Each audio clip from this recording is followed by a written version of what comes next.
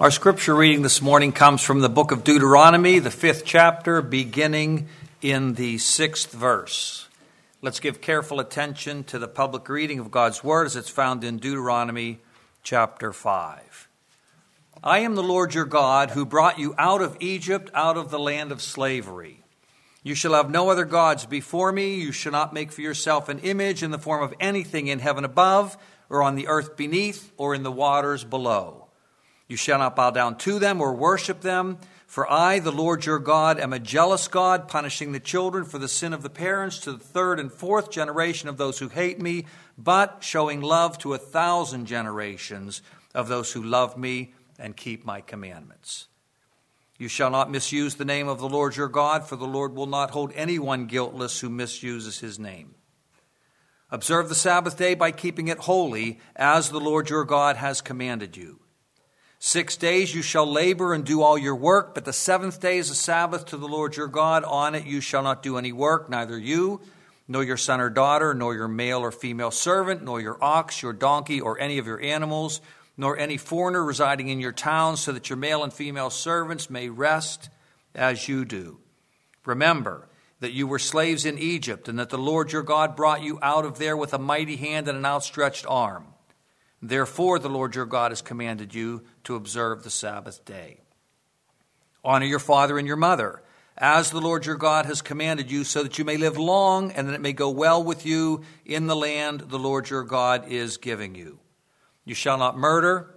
You shall not commit adultery. You shall not steal. You shall not give false testimony against your neighbor. You shall not covet your neighbor's wife. You shall not set your desire on your neighbor's house or land, his male or female servant, his ox or donkey, or anything that belongs to your neighbor. And may God bless the reading and preaching of his word to each of our hearts this day. Let's pray.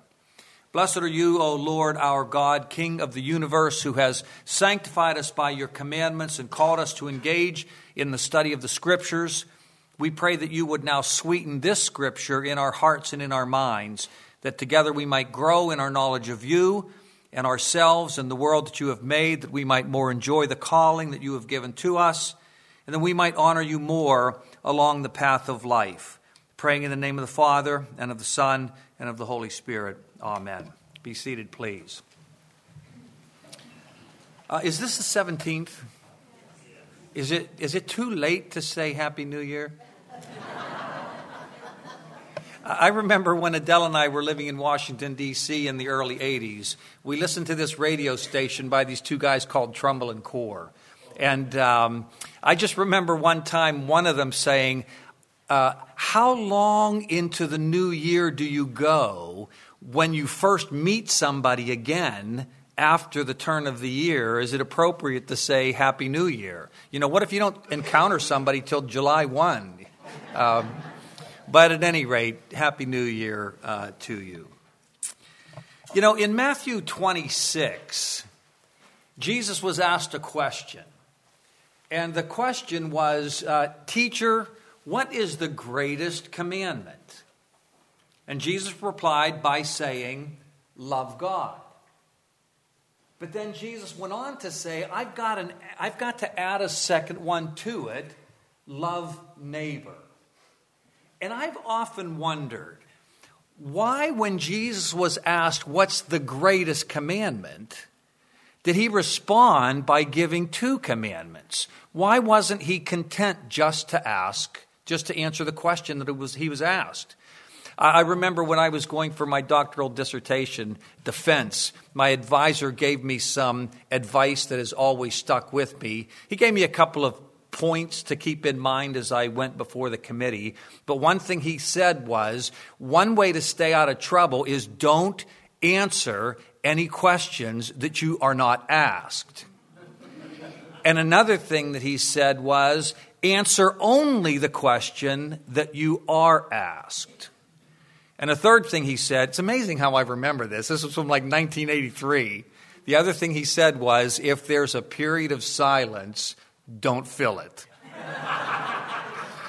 He said, trust me, if you just keep those three rules, you'll fare fairly well in your defense. So I've often just wondered, when Jesus was asked what's the greatest commandment, why didn't he just say, love God? Why did he go on to quote from Leviticus chapter 19 of all places and say, love neighbor?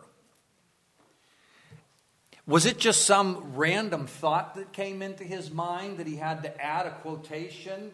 Having quoted Deuteronomy, did he have to add a quotation from Leviticus 19? Or is there something really fundamentally deeper going on, not only in Jesus' thinking, but in his Jewish world in which he lived, that necessitated him saying, I've got to add another one, love neighbor? Well, I'm not going to presume that I can somehow transport back and get into the mind of Jesus and figure out why in great detail he added that second one. But I do think that we can move toward at least a partial understanding of that. I have a wonderful colleague. I teach here in Orlando, and our mother campus is in Jackson, Mississippi. And Miles Van Pelt is a wonderful colleague of mine. We're the kind of colleagues that can complete each other's sentences. I've really learned a lot from him and enjoy the time that we have together. And we often share via email ideas. And a while back, he sent me a couple of articles by another Old Testament scholar named Jason DeRushi on the Ten Commandments. And in that article, actually that pair of articles, I began to get an insight, I think, into why Jesus said, I've got to add another commandment. You've asked me for one, but I've got to give you two. Now keep in mind that Deuteronomy was Jesus' favorite book. Jesus quotes the book of Deuteronomy more than any other book. And Deuteronomy contains what we call the Ten Commandments, what the Hebrew Bible calls the 10 words. And the 10 words are really a summary of the whole covenant. If you don't have time to read a whole big book on what covenant theology is, just read the 10 words. Because Deuteronomy 4:13 says that God declared to you his covenant, the 10 words. The 10 words are a summary of the covenant. So maybe this summary of the covenant found in the 10 words contain at least part of the answer as to why Jesus said, I can't stop at one. I've got to add a second one. So we're going to do a short series. And like in the fall, we did a series on the Songs of Ascent. And I had that one planned out from the beginning. I knew there were going to be 8. I'm not sure how many are in this series. But it's more than one, so it's a series. But this morning, we're just going to learn how to count to 10, which may sound a little bit strange to you, but in a moment I think you'll see not so. How do we count the 10 words? Now let me just put this in a little context. Here's what John Calvin said. It is not an unprofitable study. He never had one of our English teachers to say, don't use so many negatives. Our English teachers would have said, just say it's a profitable study instead of not an unprofitable study. It's a profitable study to consider the division of the commandments. Calvin said it's a good thing to reflect on this question, how do we count the commandments? And that's what we're going to do. We're just going to see how we number them. What's 1, 2, 3, 4, 5, 6, 7, 8, 9, 10. But Calvin goes on to say, provided we remember that it is one of those matters in which every man should have full freedom of judgment, and on account of which difference of opinion should not lead to contention. In other words, as Calvin's about to do this, he realizes that he's going to say things that aren't in keeping with what his audience might expect. And he says, we are indeed under the necessity of making this observation, lest the division which we are to adopt, that is he, Calvin, should excite or surprise the reader as novel or of recent invention. So Calvin was going to give a counting of the commandments that was different than what was generally assumed to be the case. And of course, you know why I'm reading Calvin, because I'm going to do the same thing. Only I'm not going to go with Calvin on this one. In 1607, there was another confession of faith, a confession of the Synod of Kassel. And it says, but with respect to the division of the Ten Commandments, because it is not expressly fixed by the Word of God. In other words, Deuteronomy tells us there are 10 words, but it doesn't tell us how to count them. And so this confession says, because it's not expressly fixed by the Word of God, we do not wish to quarrel over this with other churches. Inasmuch as that division which was customary in the printed catechism of our churches, beginning from the period of Count Philip, is agreeable to Scripture and antiquity, we consider it, here we go again, not unreasonable. Not unreasonable that the same be uniformly and everywhere retained and made use of in our churches. We are also expecting that this division will give no one a reason to bring schism or rupture to our churches. So, in other words, I hope you'll invite me back to preach after I'm done this morning. Now, there are actually different ways of counting the Ten Commandments. If you've only grown up in one tradition, you don't realize that. If you've basically grown up in a Protestant church, you just think, well, doesn't everybody count the Ten Commandments the same way? Keeping in mind that in the Hebrew text, there is no 1, 2, 3. It's just not there. There's Jewish tradition. Well, as a matter of fact, there are Jewish traditions. Even in ancient Jewish tradition, there was not a complete uniformity on how to count the commandments. And so on the one hand, we have Jewish tradition. On the other hand, we have Roman Catholic Lutheran tradition. Roman Catholics, anybody a former Roman Catholic here? Anybody of Lutheran? Roman Catholics and Lutherans count the commandments the same way, which is different than the way Jews count the commandments. And then in the third place, there are Reformed types like us, along with the Anglicans, along with the Orthodox, Russian Orthodox, Coptic Orthodox, Greek Orthodox, Syrian Orthodox. Those three, they all have the same counting. So you have three basic different ways to count. And then there's going to be a fourth. What I'm going to show you, I hope, from the Ten Commandments themselves, that kind of a hybrid of the Jewish tradition and the Catholic Lutheran tradition is obviously the way to do it. I think you'll see that it's obvious as we look at the text. Now, just to refresh us in terms of our own Reformed tradition, we see verse 6 as the prologue. It's not one of the Ten Commandments. I am the Lord your God who brought you out of Egypt, out of the house of slavery. That's a prologue. It's not one of the words. And then we have our duty to God.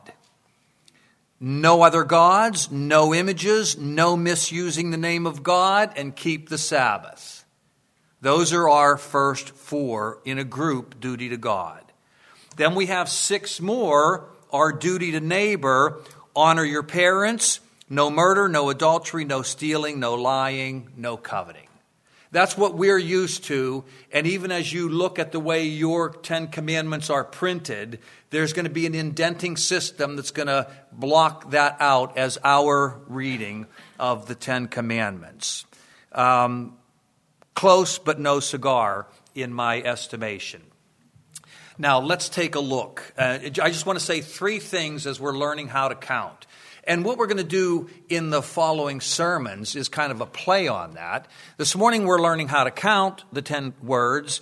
And in the future sermon or 2 or 3, we're going to learn how to make the 10 commandments count. What do we do with this counting? What difference does it make? So here's the first thing I want to say. There are, as a matter of fact, 2 groups of commandments. This is very clear when you read the text. The commandments fall into 2 clear groups. Now, one of the things that you've heard me say in a bunch of different ways over the years of my preaching here is that Hebrew mothers taught their kids to use repetition. Our teachers say don't repeat. Hebrew mothers told their kids use repetition. And we're going to see a repetition that clearly ties some of these commandments together into one big group. Verses 6 to 16 belong together as a group. They are explicitly about, quote, the Lord your God. Look at verse 6. Verse 6 starts by saying, I am the Lord your God. Now, if you go down to verse 9, you shall not bow down to them or worship them, for I, the Lord your God. Then, if you let your eye drop down to verse 11, you shall not misuse the name of the Lord your God. Then we go to verse 12, observe the Sabbath day by keeping it holy, as the Lord your God commanded you. And then dropping down to verse 16, honor your father and your mother, as the Lord your God has commanded you. And so we see this repetition. The Lord your God, the Lord your God, the Lord your God. And that is like a golden thread that ties verses 6 through 16 together as one unit. Now, there's something else that ties these verses together as a unit. In these verses, you get a reason given for keeping the commandment. And the reason is not like we've done with our kids from time to time, because I told you so. There's a reason that is given. Go back to verse 9.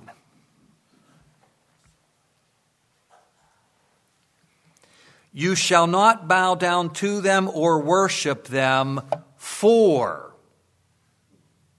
We have a commandment, and then we have a reason for. Now go to verse 11.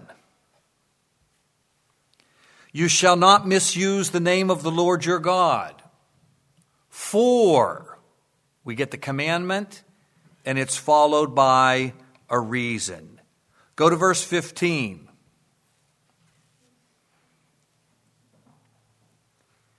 Remember that you were slaves in Egypt, and that the Lord your God brought you out of there with a mighty hand and an outstretched arm. Therefore, the Lord your God has commanded you to observe the Sabbath. And then in verse 16, honor your father and your mother, so that you may live long. In other words, 6 through 16 in the Hebrew text, and this doesn't take a PhD in Hebrew. In fact, you don't even need to know Hebrew. You can just look at the English translation. Once you understand how Hebrew mothers taught their kids to write, you realize that these verses hang together as a group by these two principles of the repetition of the Lord your God, the Lord your God, the Lord your God, and the structure of giving a command followed by a reason. And so, it's very clear to see that verses 6 and 16 all belong together. Well, the reverse of that, or the flip side of that coin, is also true. Verses 17 through 21 all belong together as our second unit. Why? Well, for the two opposite reasons. One, they never mention the Lord your God. Isn't that interesting? From verse 17 on, through the rest of the commandments, there's not one more reference to the Lord your God. That's exclusive to the front half. And the absence of the reference to the Lord your God says we, verses 17 through the end, hang together as a unit. Birds of a feather flock together. And the other thing that is true about these verses is that you won't find a single reason for keeping any of those commandments. It's just do not murder, do not steal, do not commit adultery, do not bear false witness, do not covet, do not desire. We are just given commandments with no reasons at all. I told you it was obvious that when you look at the text, there are two groups. There's a front group, and that front group is tied together by the Lord your God, the Lord your God, the Lord your God. And it's also tied together by command and reason, command and reason, command and reason. And the latter group is separated out because it never refers to the Lord your God anymore. And it doesn't give any rationale for why you should keep any of the commandments.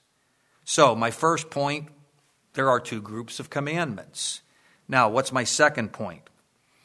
The first group contains 4 words or 4 commandments. Now, to show you this, it's going to be easier to work backward. We're going to move from the clear to the less clear, which hopefully will stay clear. The first commandment is in verse 16, honor your parents. We see when we go back to verse 16, honor your father and your mother. Now here's our phrase, as the Lord your God commanded. See, there's our reference to the Lord your God. And then here's our reason, so that you may live long and that it may go well with you. Nice commandment. The command, the reference to the Lord your God, and the rationale for keeping the commandment. Backing up one, we have keep the Sabbath. Let's go back to verse 12.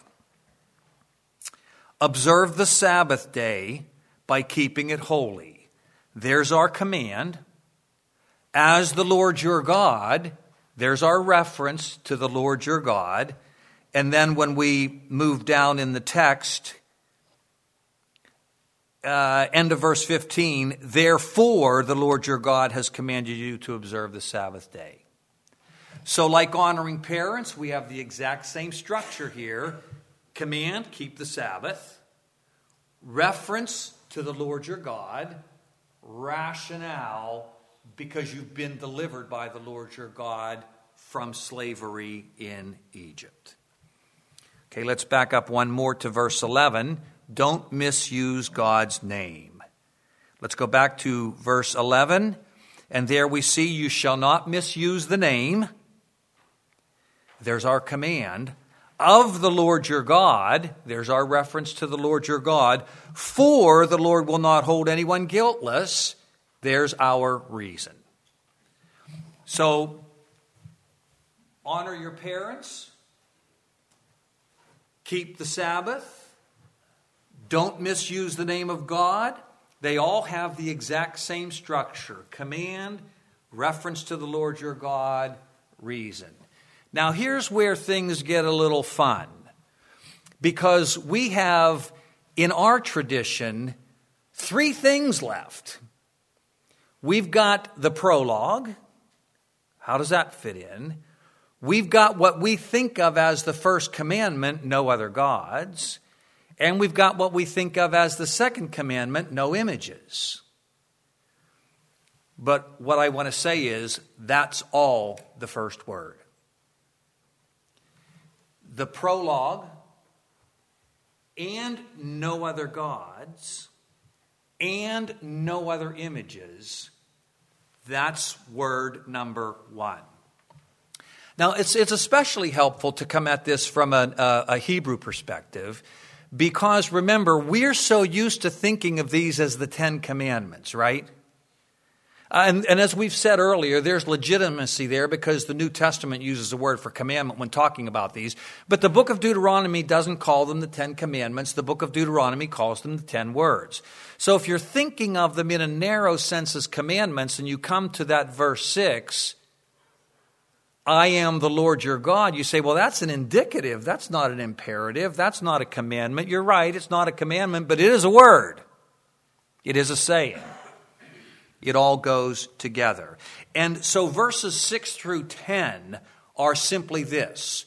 Recognize the Lord as one. Recognize the Lord as one. And we're going to be taking verse 6 as part of the first word, and that is following Jewish tradition, to see that as part of the first word. And remember when we preached on the Shema, Hear, O Israel, the Lord our God, the Lord is one. Well, the Shema is actually a summary of the Ten Commandments. And how do you summarize at least part of the Ten Commandments? You summarize part of the Ten Commandments by saying the Lord is one. And then, of course, the Shema goes on to say that we are to love the Lord our God with all of our heart, with all of our soul, and with all of our strength. So, notice one key thing. In verses 6 through 10, what we think of as the prologue and Commandment 1 and Commandment 2, there's only one reason in all those verses. There's only one reason given. Look at verse 9.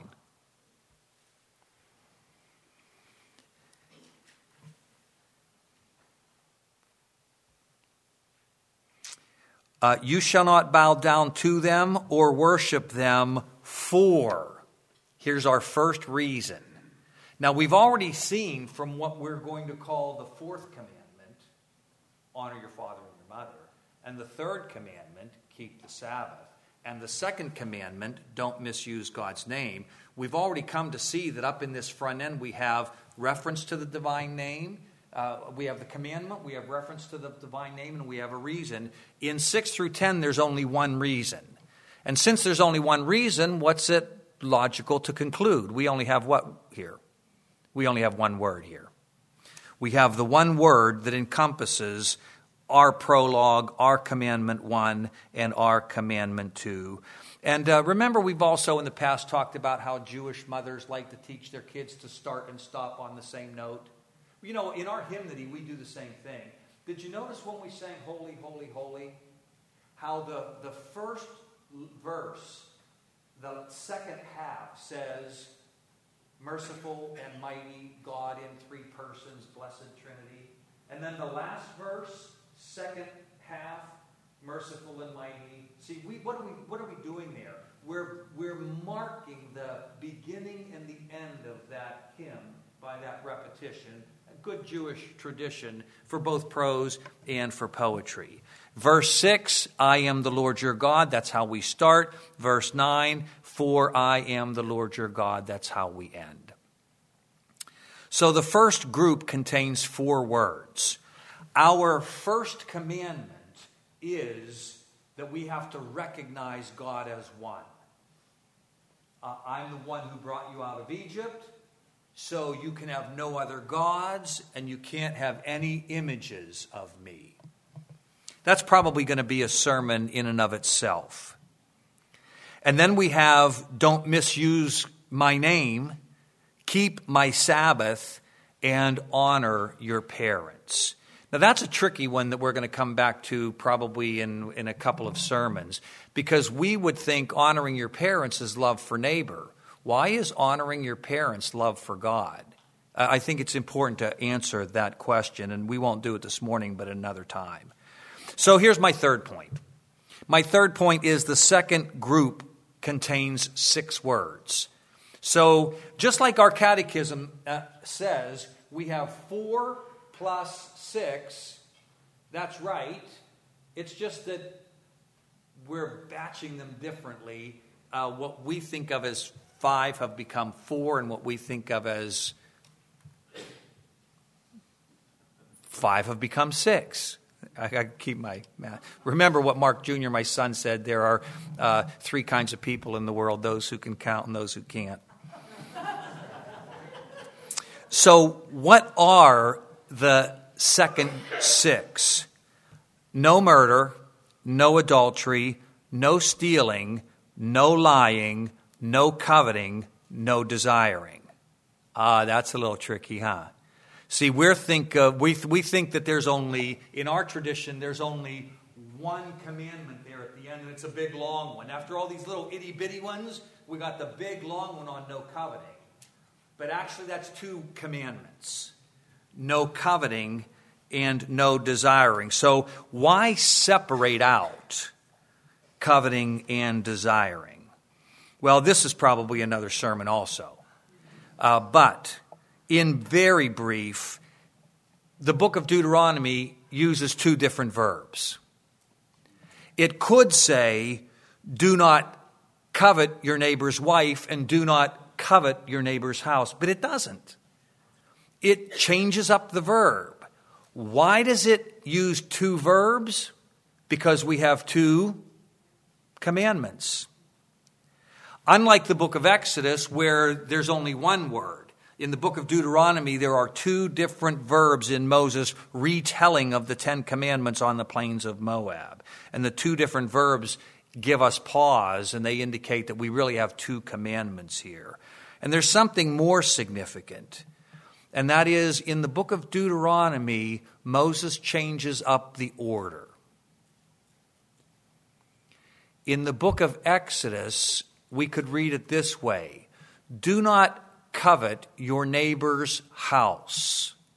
That is, his wife, his animals, his servants. But that's not what Moses says in Deuteronomy. He says, do not covet your neighbor's wife. Period. Now, let me go on to another commandment. Do not desire your neighbor's house. That is, his animals, his servants, or anything that belongs to your neighbor. You see, there's a difference here. And what is that difference? Why does Moses reverse the order? Why isn't the wife listed after the house, as part of the house? Well, I'm not going to answer that. That because you might not come back for the sermon on that, but that's going to be a sermon right there. What's going on in Moses' thinking when he's reapplying the Ten Commandments, now not to life as it was going to be in the wilderness for 40 years, but life as it's going to be in the land of Israel? Why does he reorder the commandments, and what's the theology of that? And does it have to say anything to us in our own cultural context? Well, I will admit, as I come to a conclusion, that this might be up there with one of the strangest sermons you've ever heard. How to Count to 10. But just remember, if Calvin thought it was a good idea, a profitable study to look at how to number the commandments, we're on pretty safe ground in thinking it's worth taking our time. And Calvin and other confessions have said that this matter of how you count the commandments is not something upon which we want to start a new denomination. And I realize that my own understanding of this is not the Reformed Anglican Orthodox view, nor is it the Catholic Lutheran view, nor is it the Jewish view, but it really is a hybrid of the Jewish and the Roman Catholic view, which sees our prologue as part of the first word. And it also then wants to separate coveting the wife from desiring the house. But let's get back to our first question. Why did Jesus feel compelled to add the second commandment to the first? Why, when he was asked what's the greatest commandment, did he not simply answer the question, love God? Why did he feel compelled to quote from Leviticus of all places? What was he getting at? What was he thinking? Well, I think it's easy to simply say Jesus added love neighbor because the 10 words add to the first 4 another set of 6.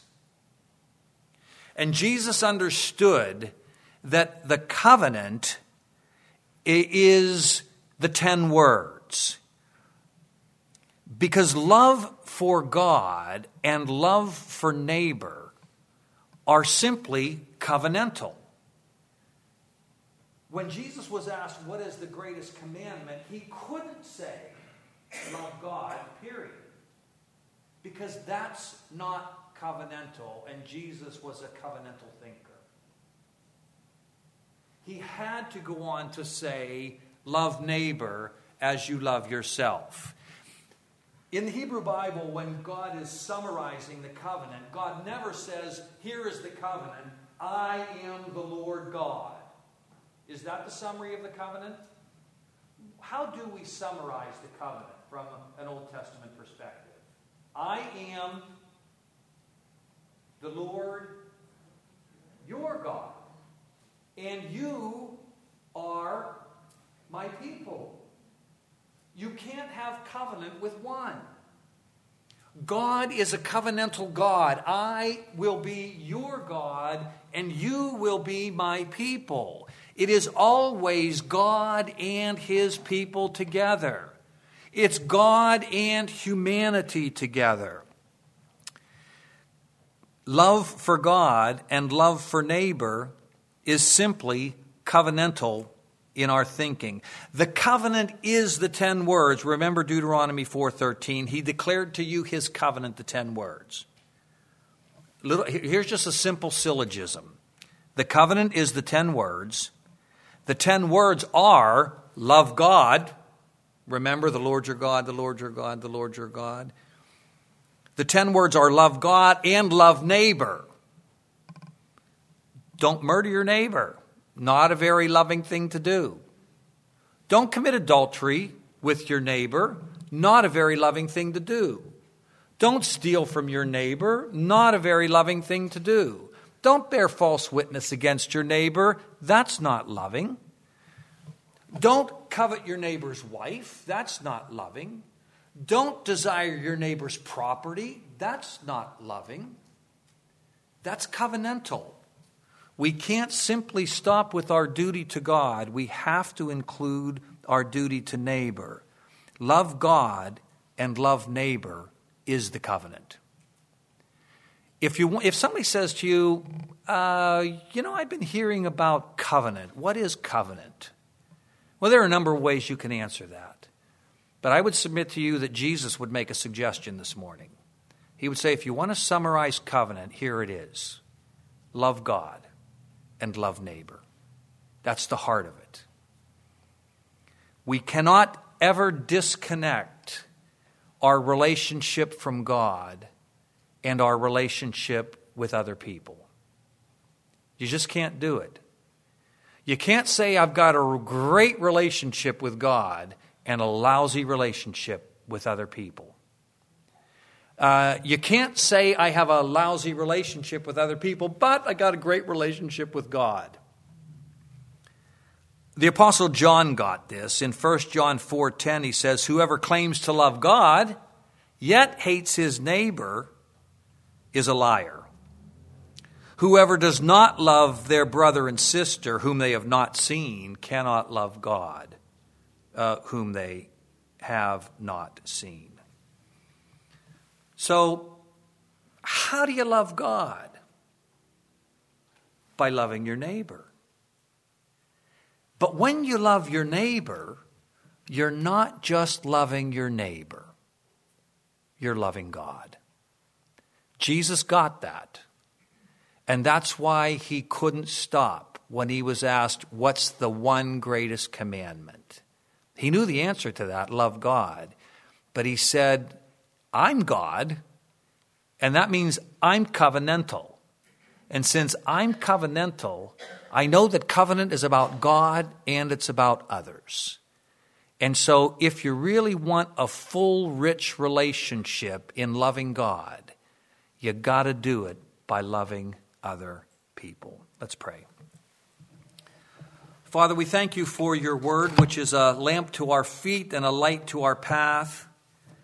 And in spite of all of the differences and the counting, we do pray, Holy Spirit, that you would write this on our hearts, that we would understand at least some of what was going on in Jesus' own heart and mind, and that we would see how intricately connected our relationship with you and others is, and that you would create in us through this word the faith that enables us by your grace to love you more and more, and to love others more and more at the same time.